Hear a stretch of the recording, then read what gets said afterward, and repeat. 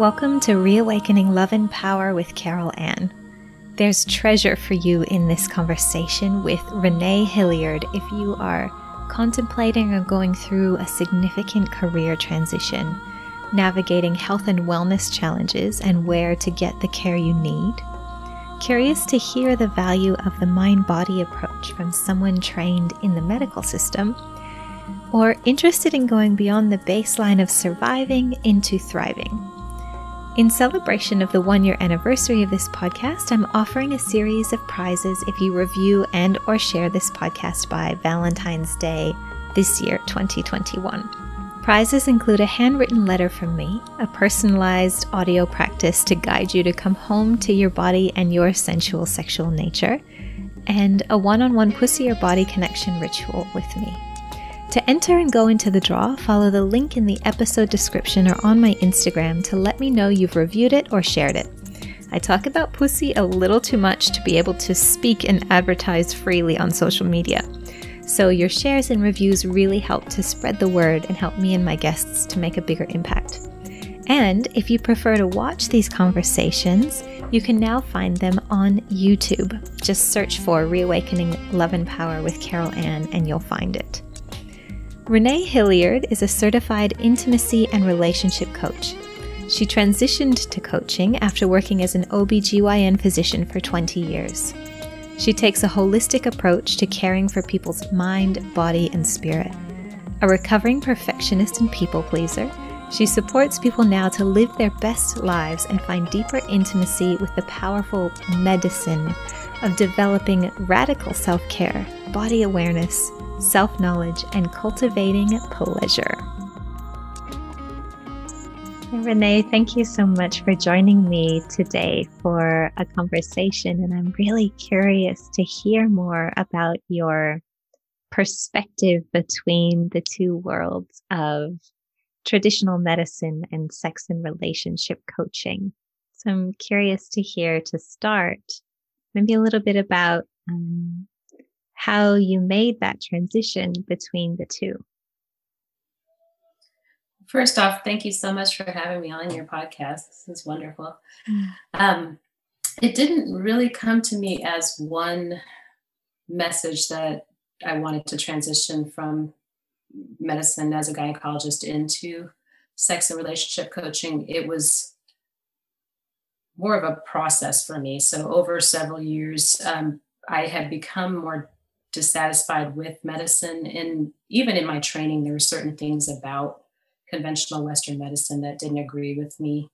And so I got little taps on the shoulder along the way that perhaps this wasn't where I wanted to be. But, you know, I had gone through a lot of training to be where I was. And there were certain things about the career that were satisfying to me. But over time, I felt a little bit constricted in how I could care for patients. And I saw a lot of deficiencies in the system. And I saw how there was a lack of a holistic approach to taking care of patients. Even when there was effort to do that, it just felt like the patient was compartmentalized into these different organ systems, but nobody was really putting that together and taking care of the whole person, mind, body, spirit. And so when I started going on an exploration myself and doing some healing for myself, I started realizing what kinds of things were lacking in conventional medicine. And I tried to incorporate some of those into my practice. But as I went deeper and deeper into training in that realm, I realized that that's really what my calling was. And so I shifted over into that.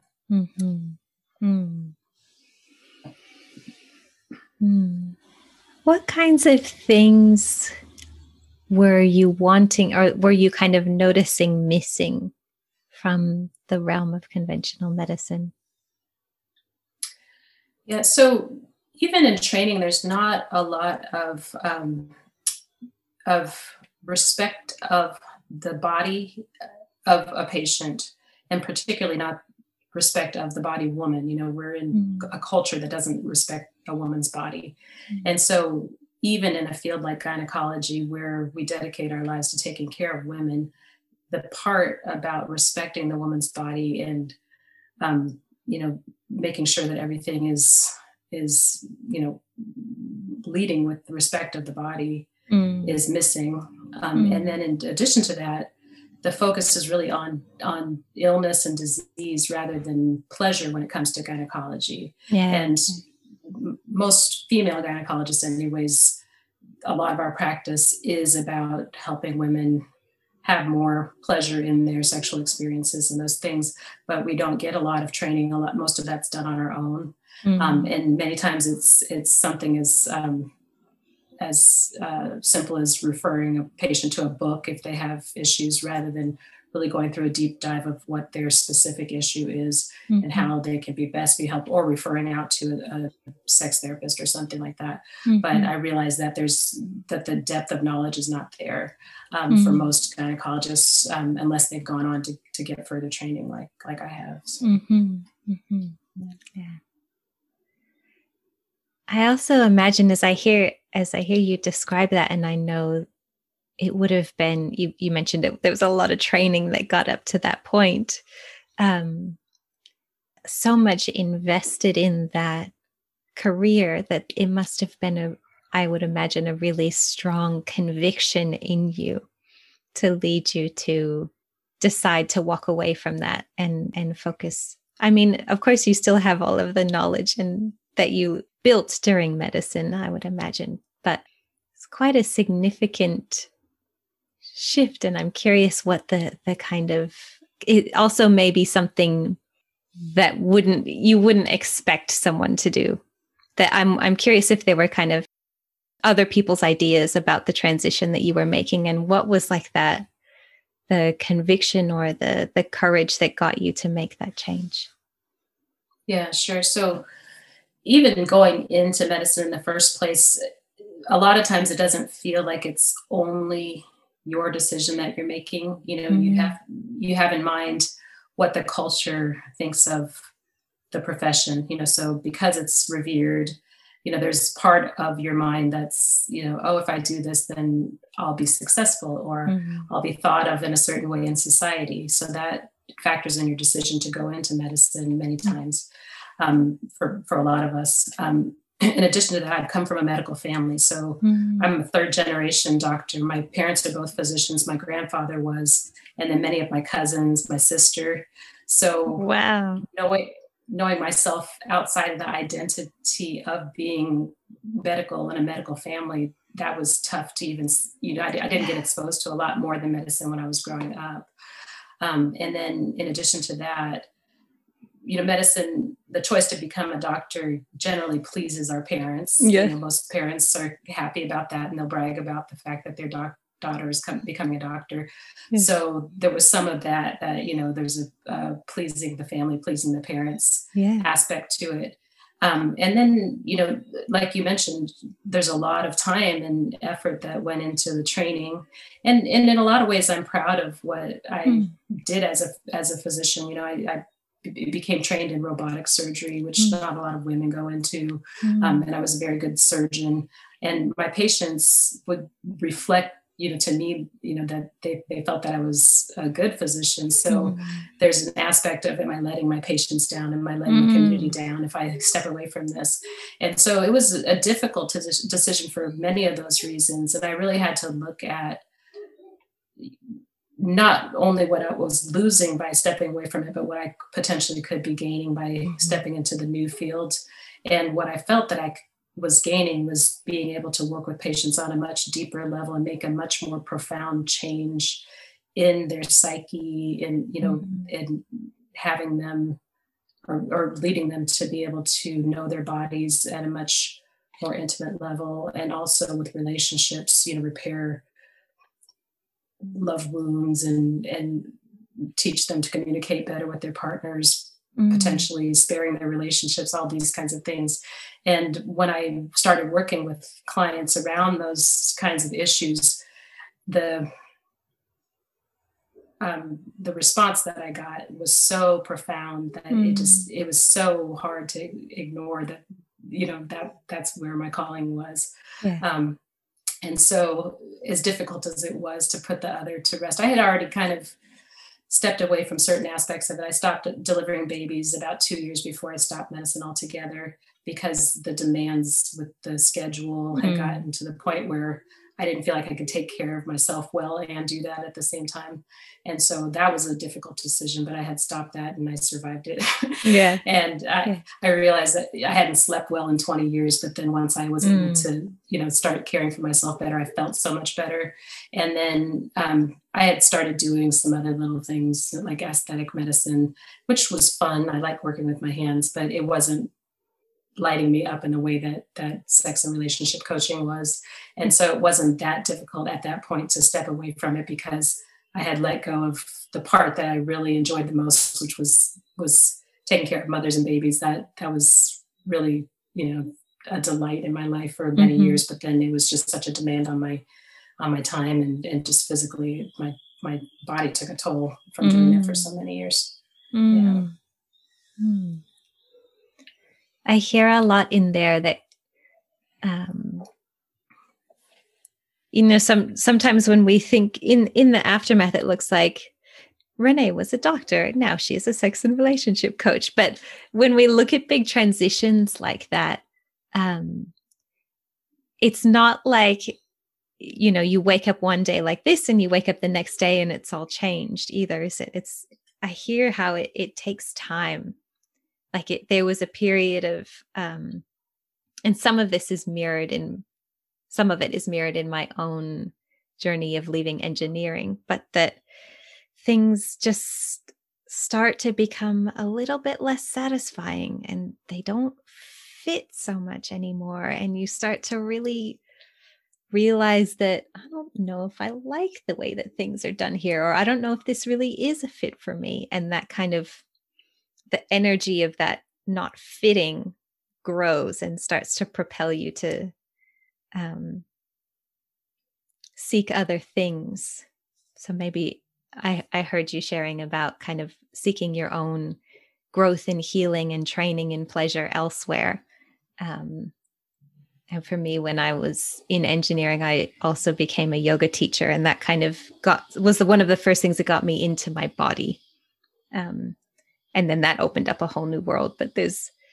And then I also heard you say that it was like the joy and the fulfillment of what was coming from the beautiful work that you were doing with people in their relationships and their sexuality. That was motivating and gave you a real boost in energy in and of itself. Does that sound, did I describe that accurately to your experience?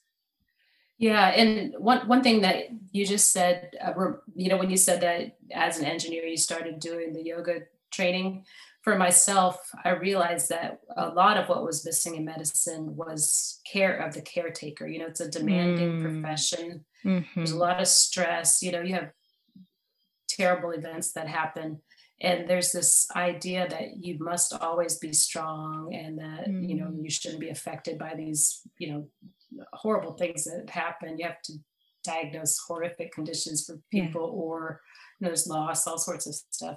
Yeah. So, or just that the reality that we make mistakes sometimes, and there's not a lot of space in medicine for any error being made, even though we're human and we make errors, and we hopefully don't make a lot of them. But I don't know of anybody who's never made an error. Yeah. But there's an expectation that not only do we never make an error, but we can cure every condition, which is not achievable. And I started to realize that demand that I never make a mistake, and I pick up on every little, small detail, and be able to diagnose something without complete information, and work crazy hours and see patients for only a few minutes, and just perform perfectly.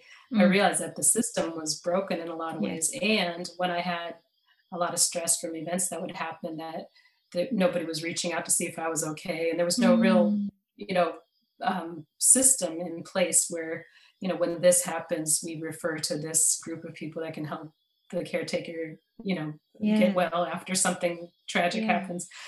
It's almost as though we're not supposed to be human, and we're supposed to just push through, and that took a toll on me. And when you start having a lot of stress and anxiety, you feel like something's maybe wrong with you. So that's when I Yeah. started looking into some of the alternative therapies. I started doing acupuncture, hypnosis, those kinds of things, energy healing, Yeah. because a lot of the treatments for anxiety I couldn't take because I was working at night. Mm. I would have to wake up at 3 o'clock in the morning, go in and deliver a baby. So I couldn't take anxiety medicine, nor did I want to. So I Mm-hmm. said, what are some other things I can do? I started doing yoga more, Yeah. exercising more, and those kinds of things. And I realized how much it helped me relieve my stress and anxiety. Yeah. But then also, I realized that although I knew a lot about the female reproductive system and all that, there was a lack of knowledge about pleasure in Mm-hmm. my case, particularly getting out of my own head, because I Yeah. was so stuck in my brain all the time. My brain was king, and so it was hard to let it Yeah. go. And I Yeah. realized that was a problem for me. So I started, digging around, trying to figure out how somebody could learn to surrender. I started salsa dancing, which I love it. helped actually. But then some of the sex coaching programs out there, I looked at different things to see if I could help myself, and then I found the sex, love, and relationship coaching program that we both went through. Yeah. Yeah. And I realized that really was what I wanted to be doing for patients. Yeah. I can see it on your face too, that there's a brightness when you talk about that. Yeah. Mm. And I also hear too that sometimes when you're feeling, when say somebody is stressed, having a hard time with sexuality, with relationships, with their health, sometimes what you need is to take care of yourself better, to sleep better, to do embodiment practices or things like that. But sometimes it's also you're in a structure that's broken or that's not designed to support you, and that structure needs to change. It's kind of like it's not all on the person and it's not all on the circumstances either. It's kind of both. Yeah, for sure. And just Western medicine in general, there's still a lot of sexism in that world. There's still a lot of racism in that world. Unfortunately, I'm a Black woman. And so going through the training process, going through, building a practice, all that stuff, there's a lot of things that happen behind the scenes that I don't know that most people know about, that I don't know of another woman that went through training with me that didn't get inappropriately touched at work. Just horrible things are said to you. And even if you were to complain about it, you get ostracized. And it's one of the last worlds like that there's no repercussion for, bad behavior. And so just seeing some of those things and, just even witnessing them, but experiencing them myself, and you're kind of taught to just, brush past it. Oh no, I'm tough. I can handle this stuff. And this is just a man's world. And, this is what you have to go through to be in this world, to play. Yeah. But I didn't really adequately take care of myself when those things were happening. So it was, a lot of that was piled on top of the kind of care that I was having to deliver, and the stress of that. And there were, like I said, there are wonderful things in there too. There's not many people in the world who can say they've saved lives, and that part of it is, sexy and exciting and that kind of thing.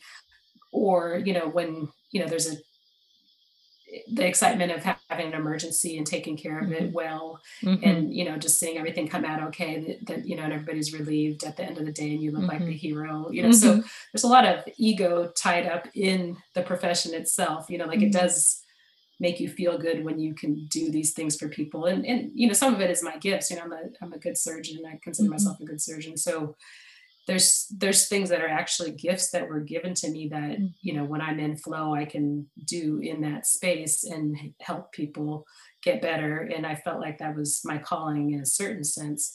But then it got to the point where I felt like there was another thing calling me. And so it felt like it was time to shift to that. And I don't regret having done that. And, I run into people all the time that their eyes light up and they want to give me a hug. And I'm like, it's COVID, next day back. But it makes me feel good that I've had a big impact on a lot of people's lives. And, help build families and help people through difficult times in their lives, illness, Yeah. and those kinds of things. And Yeah. and there is a lot of satisfaction that comes from having cared for people in that way that I don't think a lot of people ever feel in life. You know, that it's, you know, people who take care of a loved one who's, you know, ill can understand that it's a labor of love. You are exhausted and stressed most of the time, but you're happy to do it. So I felt that way about it much of the time. But then also I had to kind of look at the fact that I was, you know, I was aging, I was going through menopause myself. And, you know, we only have so much time on the earth. And I could see that my body was deteriorating in a way that, you know, was more rapid than I would have liked. And it was partly because I didn't have the time or the energy to care for myself the way I wanted to. And so I had to put myself in the equation and really realize that, you know, it's time to shift into taking care of myself better too. So. Yeah. And I hear that too, that things are very rarely only good or only bad. They're often just this like tapestry of things that are joyful and painful and supportive and unsupportive and scary and exciting.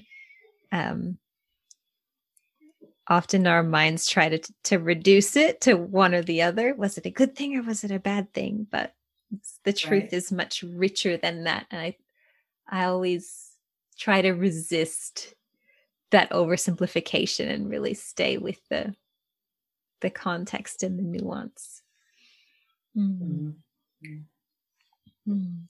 So I'm curious to hear more about what was it? I kind of imagine that coming from this situation where you were working so hard and not, you know, in a job that didn't enable you to take full care of your body. Was it like coming back to life when you started working with your own sexuality and your body below the head? Yeah. And the funny thing is, even with just the sleep changes that, you know, from stopping doing obstetrics, I thought that there were things related to aging that were just because of lack of sleep. So just recovering my sleep was a huge improvement in my health. But then when I started doing the sexual practices too, I realized that my energy was depleted. I never would have said I was an energetically depleted person. You know, I just, you know, duty called. So I just would step to it, do all the things. But I realized that, you know, I had the afternoon slump going on, those kinds of things. And on the weekends, if I didn't have work to do, I generally didn't want to do much. I just sit on the couch because I just didn't have energy to do a whole lot of stuff. And so starting with the sexual practices, I realized that it improved my energy in a way that I didn't expect it to necessarily. And then just, you know, being able to connect more deeply with partners, that was a big deal to me too. And I would never have necessarily said that things were terrible for me or, you know, I just was suffering. So it wasn't like that, but it just felt like it shifted to a whole new reality where I was like, oh, this is why they write songs about sex. I was like, I thought they were just making that up or something. I didn't know it could be that good. So it just improved it where it was like, this is night and day. Like, you know, there's no question here that's better than what I was experiencing before. And then when I would hear other people, you know, talk about their sexual issues, I would realize that they were in my old reality, probably, that, you know, something similar to that. And they didn't even know there was anything better to experience, you know, it was that kind of thing. So, so I love helping people transition from, oh, things are fine to, oh my God, like, what the heck, you know, I'm sure you're familiar with that transition that you can take people through. Yeah, I think just my focus is really on helping people to feel at home in their bodies and their sensual sexual nature, like that sense of home and a sense of I'm comfortable here. This is a natural part of who I am, and I just feel like the culture and the society that we live in is not designed for us to live at our full healthy capacity in terms of sexuality. Yeah, for sure. And so it is really exciting when someone starts to reconnect and feel good in their bodies. Or for me, it's my clients too, it's a lot of like releasing shame, releasing disgust, and just owning that. In my own body, it just feels like there's a much greater sense of ease, and it just feels natural. It's not that it's like always perfect, but there's like a sense of freedom too. Like things are not so bound up. Yeah. This sounds a little bit abstract, but that the feeling is that I can kind of let my body move and do its thing. Yeah. And that coming back to that trust and respect for your body that you mentioned as well. Yeah. Yeah. Yeah. I like that way you put it, the feeling of being at home in the body.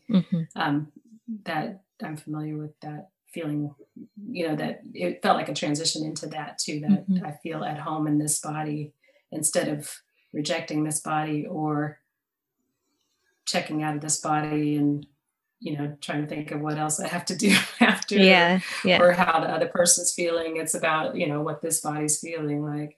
And then with the shame and the disgust and all that stuff, I had a pretty positive, feeling about, I was a gynecologist, so I had a pretty positive feeling about the female body, but I didn't realize how much shame and guilt and disgust and all that kind of stuff I absorbed just from being in the culture. I tell people, like, you swim in the pool, you're going to get wet. So even if you didn't feel like you were brought up in a household that was negative or had a lot of religious conditioning around sexuality, or even thought of yourself as being negative towards it, there are so many messages that we get from advertising to parents to, clergy to whatever, that movies, that you pick up on that. And even partners, sometimes women will try to own their body and work with their partners in a way that's pleasurable to them, and then get the big, I know what I'm doing, and just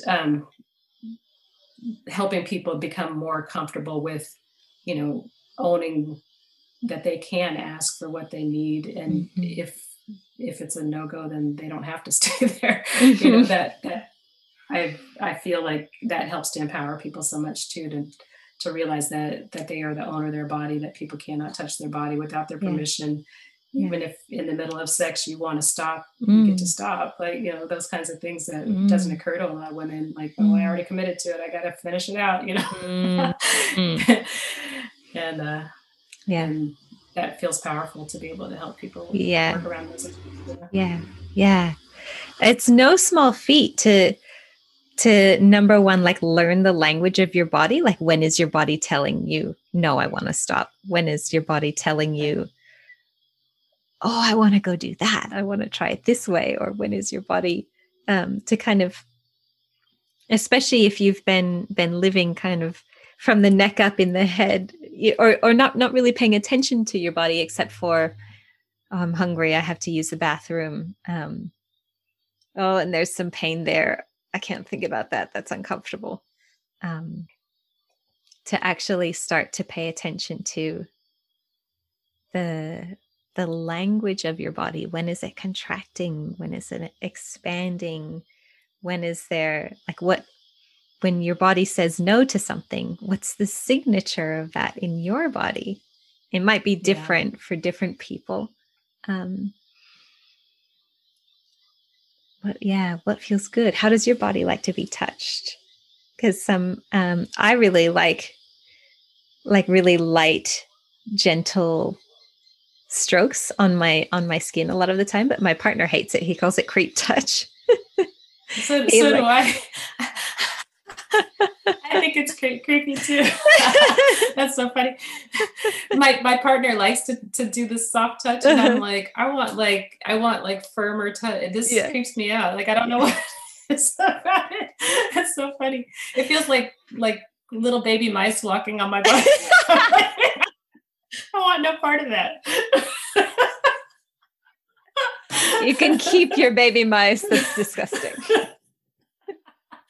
It's so funny. It's so personal though, right? It is. It is. And that is why I think you need that kind of having that sense of comfort in your own body. And when you are engaging with another person or people, to have a level of comfort to be able to communicate about those things is so helpful. Yeah. And I mean, and I think I hear this from you as well, that one of the reasons that I love this work so much is that I feel like it is such a deep human desire to feel good in our bodies and to have truly intimate relationships where we can see and be seen and share ourselves with each other in the ways that we deeply desire to. Like that is all so deep and primal and essential. And so helping people to create that in their lives just feels like really powerful, important work to me. Yeah. Yeah. And one of the going back to the deficiencies, if you will, I don't know, that's a strong word, but one of the challenges in Western medicine is that we don't get that kind of training as much as we probably did 100, 200 years ago, because they didn't have as many procedures and medicines and all this other stuff that we end up pushing nowadays. We didn't have the technology and the computer at the bedside doing this. Yeah.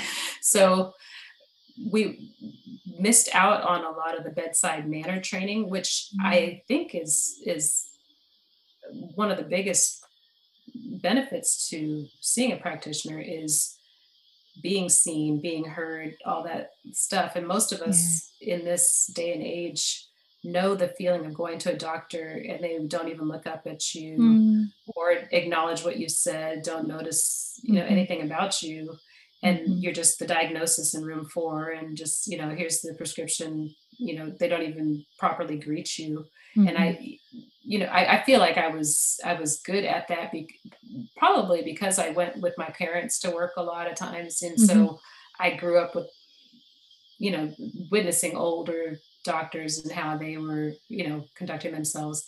But just because I cared about people too. And just simple things like acknowledging what people are wearing or talking about their kids and stuff like that would bring their anxiety level down. You see that people come into a medical space anxious, everybody comes in there anxious. And so if you can alleviate their anxiety really quickly by just, seeing them as a human instead of, what seems to be the problem, just,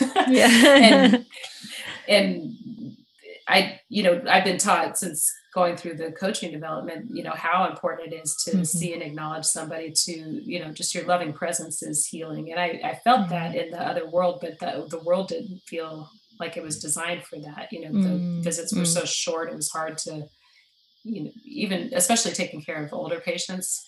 Sometimes it takes the length of the visit just to help them disrobe or whatever. And you don't have a lot of time to get to what's going on with them. And they don't process as quickly. And so the pace was difficult to, I didn't feel like I was doing everybody a great service sometimes because that's just the way it's built, that you have patients stacked one after the other. And if you had to deliver bad news or somebody was suffering with something, you didn't have a lot of time with them. And either you end up running late all the time, or sometimes I would call patients after work if they had some kind of challenge going on and I didn't have a lot of time. I would say, here, I'll give you a call later and finish this up. But it just felt like I was shortchanging people a lot, and I didn't like that feeling. And I actually tried moving to a different kind of a model where I had longer visits with patients, and I basically ended up coaching them, doing sex coaching with them, and then doing a very little bit of medical care. And I said, well, if I'm doing this, I might as well just go ahead and transition over, because clearly that's what I want to do. Might as well own it. Yeah. Yeah. So how do you know, or how can people kind of start to sort out when they're experiencing something that, say, it's a lower libido than they want, or they're experiencing dryness, or they're experiencing pain, or they're having a hard time connecting sexually with their partner, or those sorts of things, even fertility challenges, sorting out or navigating when is kind of physical level medical treatment going to be supportive, and when is there actually something deeper going on that's tied into that maybe someone like a sex coach or a therapist or another practitioner could help with. Yeah, there definitely is a lot of crossover between the different fields of practice. And it's not a one size fits all thing. So, if somebody's experiencing symptoms that are worrisome, say they have heavy bleeding or, pain that concerns them, I would say see a medical provider first and get checked out, make sure everything's okay. Same thing with, if they had some kind of vaginal condition that was, concerning that they might have an infection or something like that, I would say definitely see a practitioner and see what's going on there. But if things like low libido, it's very nuanced, so even having experienced waves of it myself, there's different kinds of low libido. And, sometimes people have a idea that it's all hormone related. It's not necessarily, sometimes hormone levels look fine, and hormone levels, there's a big wide range of normal. So many times it can look fine on paper, but, many times the provider will look at that and say, oh, you're fine, and everything looks good on paper. But if you're experiencing it and haven't gotten a satisfactory answer, then it would be time, in my opinion, to seek care elsewhere. And what that looks like is up to a person. Some people are more comfortable with therapy, conventional therapy. Some people are more conventional with what we do with sex coaching and that kind of stuff. But just the choice is there for people to look at whatever modality they think would help them best.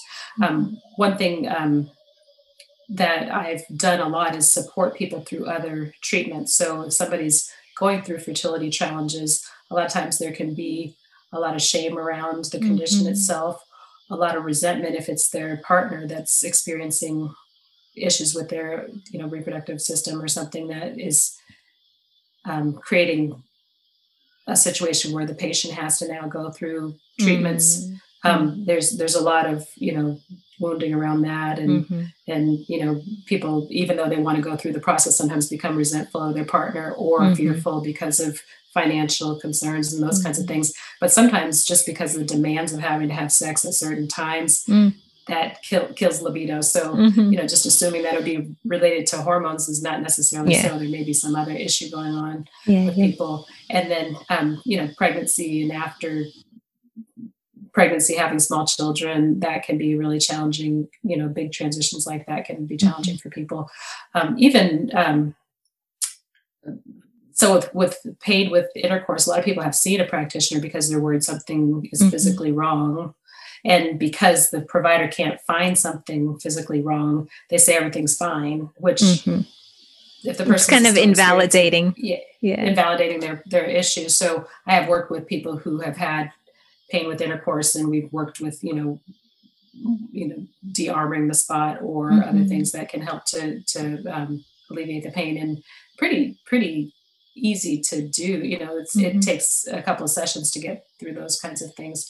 Many times, not all the time, but just honoring that just because we can't find anything with a lab test or an exam doesn't mean that there's nothing wrong. And I feel like when I was practicing medicine, when patients would come in and say, I know my body, something's wrong. They did the test, and they say everything's fine. I don't need much more evidence than the fact that you think that something's wrong with your body to either investigate further or look for some other modality that can help whatever you're going through, even if I don't have the expertise to do it. I used to refer patients to alternative therapies if there was nothing that we could find within the container of, Western medicine. If there was no test that we could, use to evaluate what's going on, I would send people out to see other alternative therapists, just because I knew that, just because this is the extent of my knowledge doesn't mean that there's nothing else out there that could help you. So, yeah, that makes a lot of sense. I think there's a role for both, but that there is, I think, there's a so much deeper connection between our body and our mind and our emotions than we realize. Right. Yeah. And even in my own body, just noticing kind of, I would say from the neck down, actually, I have another story about that in a minute, but say I'm feeling anxious about something and noticing that maybe there is a tension in my chest and my shoulders are curling in, like that's a pretty clear connection between what I'm thinking or feeling and what's happening in my body. I also realized relatively recently, actually, that for a long time, because I was so focused on getting out of my head, when I would focus on my body, I would focus from my neck down. But then I did a practice and someone was guiding us to release tension through our face. And I was like, oh my God, my face is my body too. I kind of had written it off because it was attached to my head. And I was like, oh, there's all of this stuff happening between my brows and in my eyes and in my cheeks. And I definitely notice a lot happening in my jaw. That's definitely one of my telltale signs in the body. But I think it's important for people to feel that if they feel like something's not right with their body, or that they want to feel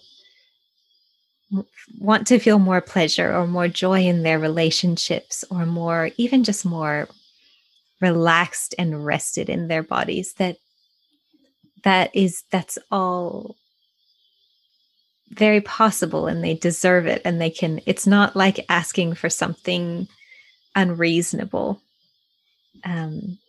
It's all something that is kind of part of our natural blueprint of health, in a sense. Yeah. I think our bar sometimes is so low. Yeah. With medicine, it's like we just want to get the person where they're not heading for the grave or something.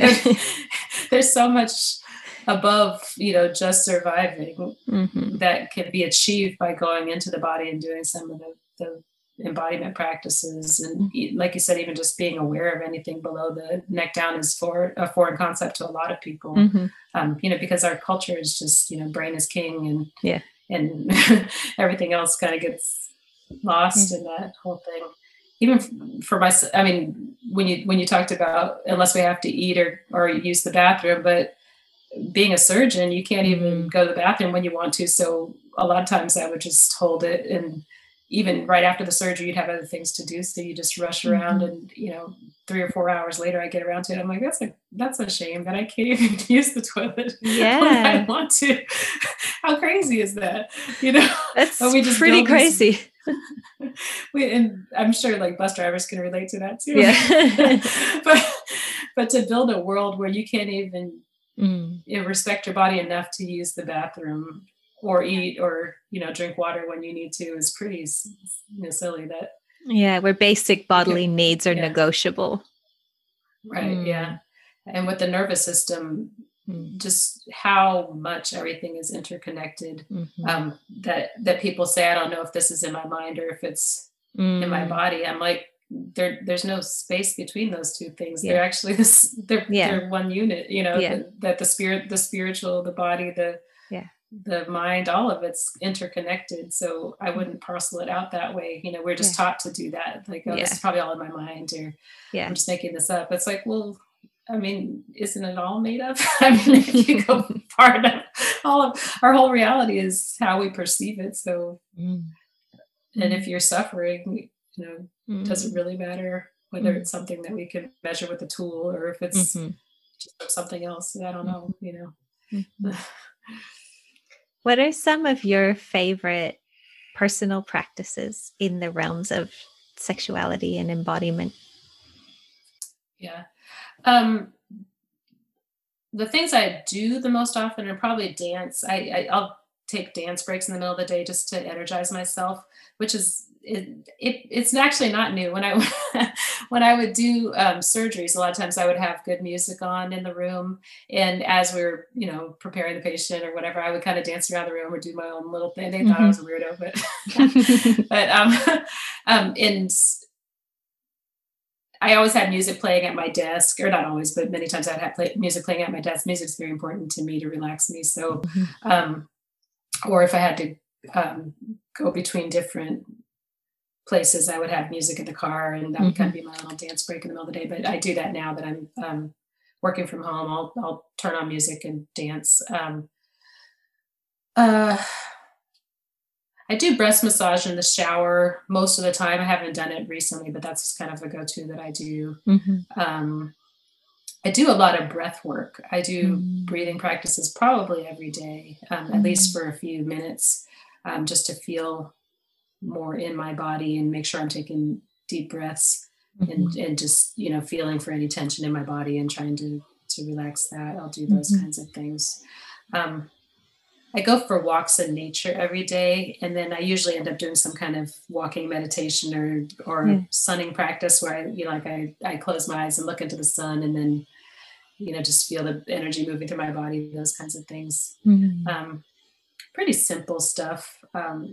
I'll do like hip circles, just kind of loosen up. I have a lot of tension in my low back and hips, so I'll do hip circles and stretches and things like that. So How about you? What do you like to do?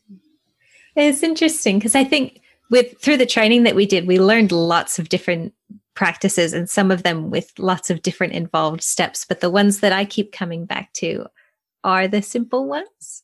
And I'm finding that it's good to have the range to work with for different situations. But I'm finding with my clients as well that simple stuff that you can integrate easily into your day makes a big difference. For me, like I just put my hands on my own body a lot. Like I run my hands up and down my legs.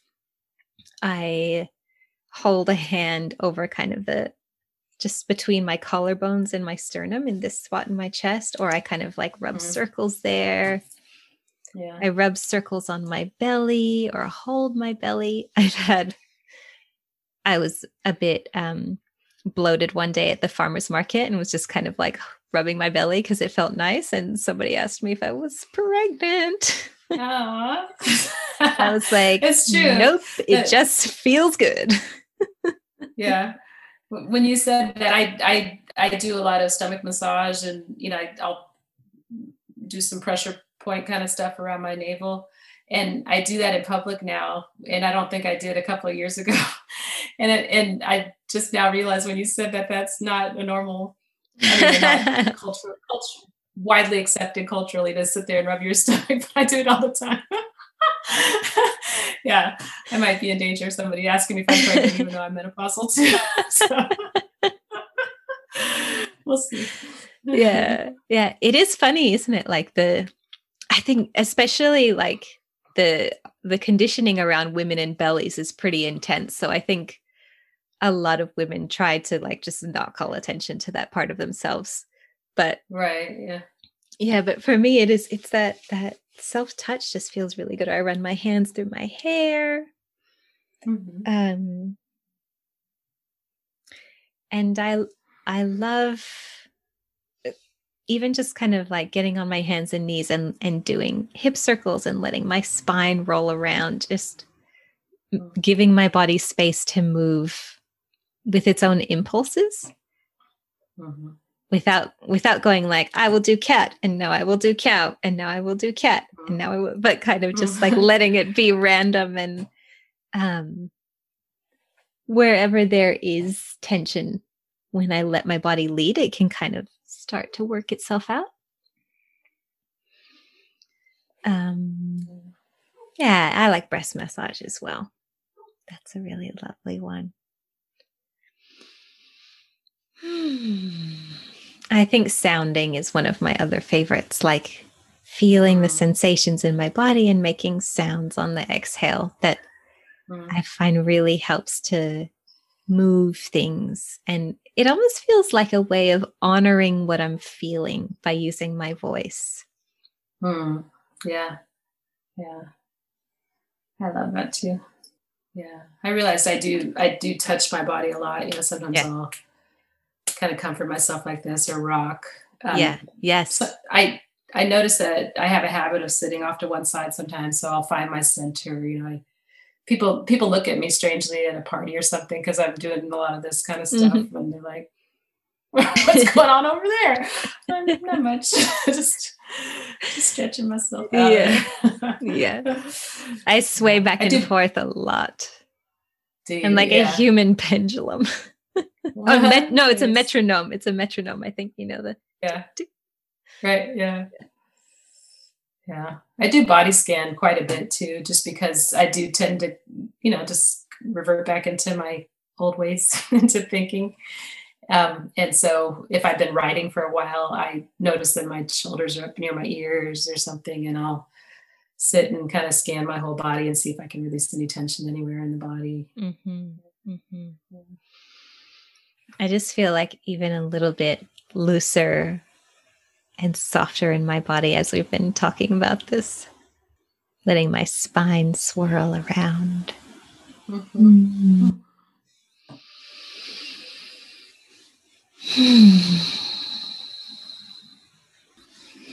Yeah, I think I just really want to honor that we as human beings have all of these different layers. And that, like you were saying, the physical layer of the body and the nervous system and the emotions and the mind, they're not like individual pieces that you could separate out into distinct clumps of tissue. They're like all interwoven and all interrelated in one organism and one being. And there's something about weaving all of that back together that feels really good to me. Yeah.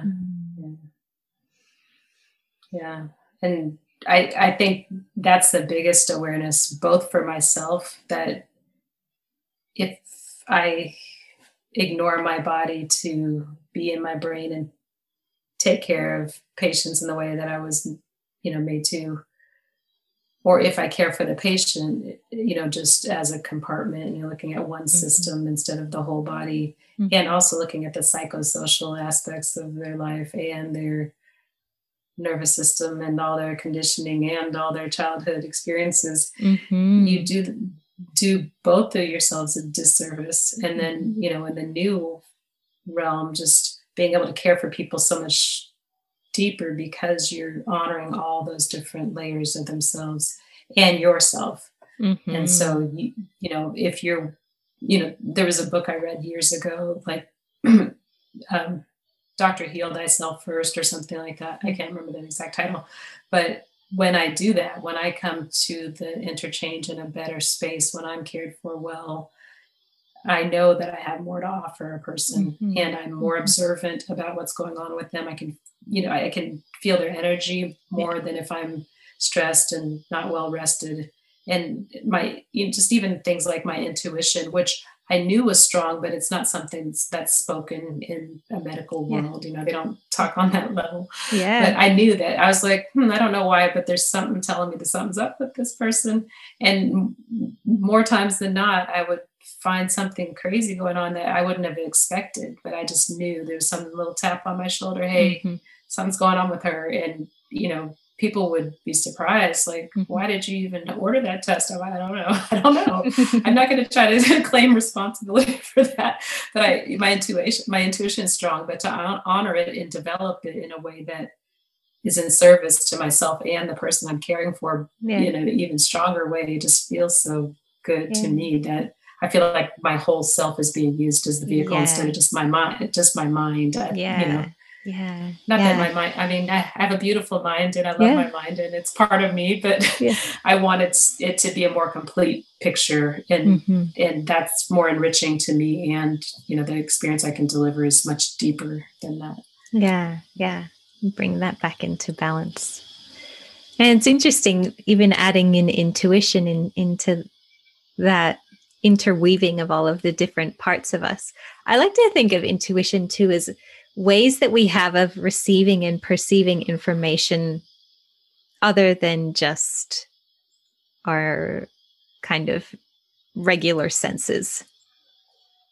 Like I don't know exactly how it works, but I think that there are ways that our body kind of integrates and collects and information and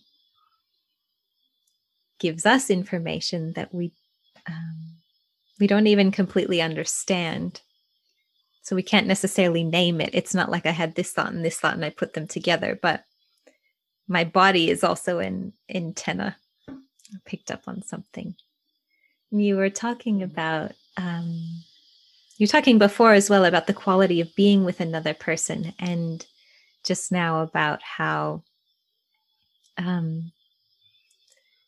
you are in yourself makes a difference for the people who are with you. And I think that's another really important aspect, in that we are social creatures. We're designed to need each other. We're designed to have relationships with each other and live in communities. And I think remembering that helps a lot with the healing, especially when the wounds and the challenges we have were created in relationship. Then relationship is a beautiful place to bring some healing to them. Yeah. And I think the idea of independence it's sold to women more than it is to men too. Like, I don't know of a man who prides himself on being independent. Most powerful men pride themselves on having a bunch of people who support them. And, if I have an entourage and I have people that are working with me, those kinds of things. But women get sold that being an independent woman is a thing to be that makes us strong. And I had to learn myself, I think I had some trust wounds around connecting with people sometimes. And, I was a very trusting person early on. And then, you have ruptures with friendships or relationships or what have you that make you a little bit more contracted and less trusting of others. And then I just was kind of hyper vigilant. Maybe I shouldn't share too much with this person or that person. So I had surface friendships, or not real deep friendships. A lot of times, a few like sprinkled throughout my life. But I realized how much healing I could get from connecting with people on a deeper level, but also with, like you said, the wounding comes a lot of times from relationships, from childhood relationships with caregivers or adult relationships or friendships or what have you. And healing really does have to take place in that space. You can feel well and just be off by yourself like a hermit or something, but the next time you come in contact with a human, which we all need, you're going to have some of those wounds flare up unless you do the deep healing work that you need to resolve those things. It feels like a blessing and a curse sometimes that we need each other. Yeah. So I would love to hear a little bit about how people can find you, how they can work with you, what you love to do with people. And then I've got one more question for you after that. Sure.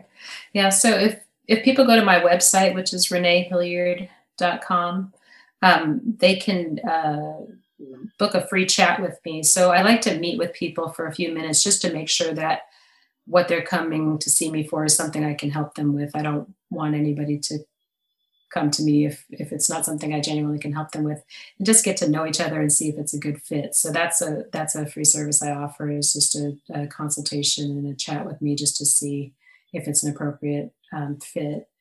And I have an Instagram account. I'm of an age where I'm not, consistently on there, but I do go on there from time to time, and that's Renee Hilliard, MD. And people can email me at drrenee@reneehilliard.com as well if they have any questions or what have you. And you work mostly one-on-one and with couples? Do you work with men or mostly with women? I mostly work with women. That's generally who seeks me out the most. But I'm happy to work with men as well. I've had male clients as well. And I'm happy to work with individuals or couples. So if people feel like it's something that they want to do with their partner, I'm happy to see them. And then if they want to do it as an individual, that's fine too. Awesome. And what kinds of things are people usually going through when they come to see you?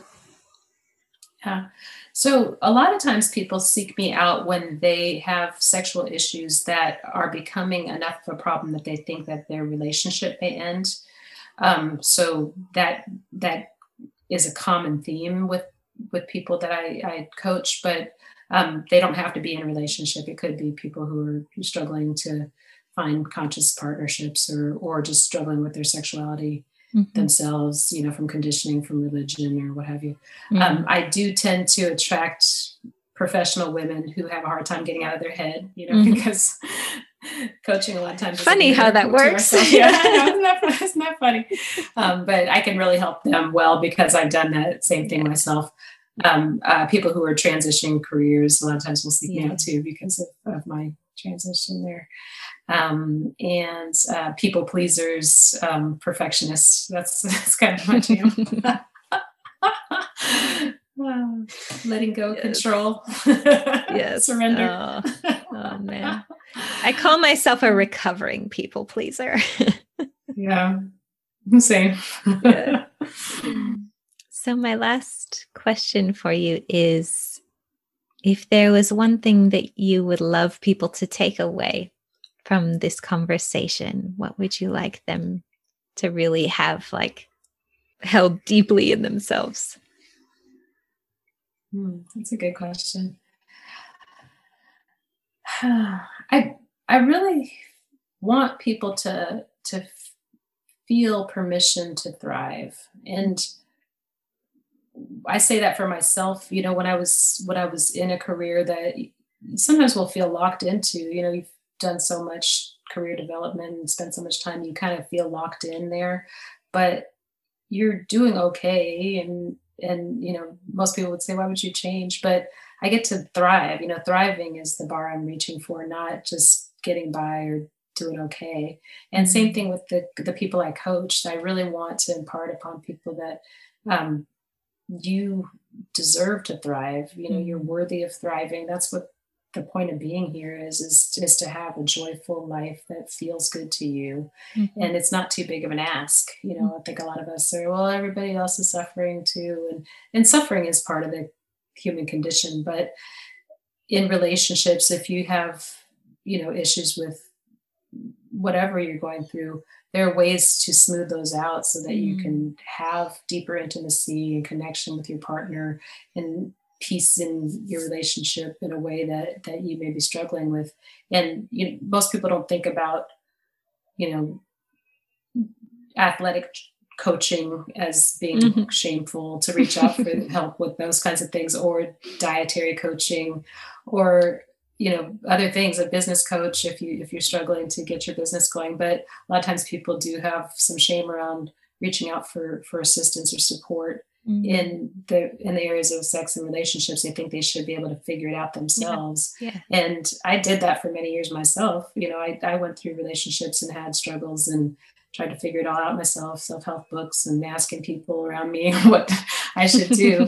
But there's a depth that you can get to in, you know, helping yourself through some really deep wounds that may have been incurred early in life or even, you know, before that, that it's challenging to do that on your own. You know, it's challenging to do that soul level work on your own without somebody holding you. And I couldn't do it myself. I really needed that support. And it's not that I'm not a smart person or don't have a lot of resources. It's just deep work requires sometimes somebody, you know, to be there to support you. And it's not weak to reach out for that kind of support if you need it or if you feel like you want it.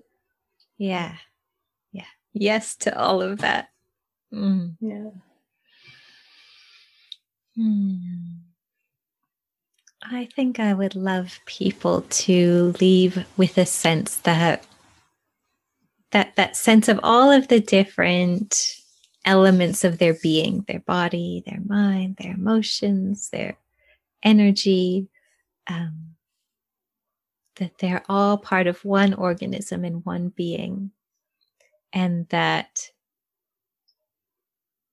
there may be different avenues for support that could be useful. Like in some cases, seeing a doctor is going to be what you need, and in some cases, seeing a sex coach is going to be what you need, and in some cases, building a beautiful network of friendships around you is going to be what you need, but really allowing trusting that you are worthy of having all of those different forms of support in your life. And like you said, you don't have to settle for things being barely okay or not even that okay. I take it from two people who did some fairly significant career shifts. I wouldn't say that mine was quite as significant as yours, but in terms of like the nature of what I was doing before to the nature of what I'm doing now, quite different. Big difference. Yeah. So thank you so much for bringing your wisdom and your energy and your voice and sharing that with us today, Renee. Yeah, thank you for sharing this space with me. I really enjoyed this conversation. It brings me great pleasure to imagine you out there listening to Reawakening Love and Power with Carol Ann. You can connect with Renee on her website, reneehilliard.com, and on Instagram at reneehilliardmd, or contact her by email at Dr. Renee, that's Dr. Renee, at reneehilliard.com. All those links are in the episode description for easy reference. If you're curious about working with me in my homecoming coaching program to come home to your body and your sensual sexual nature in a gentle and trauma-aware way, you can book a free 1-hour clarity call. It's a no-pressure conversation where we explore what it is you really want and if it's in alignment for us to work together. Find more info and book in on my website at carolann.com.au, and you can also connect to me on Instagram as @CarolAnnAlive. Don't forget to review and share this podcast, then submit your entry for a chance to win. I would love to share these prizes with you. May this episode offer you clarity on where to look for the support you need and be a big fat permission slip for you to not just survive, but thrive.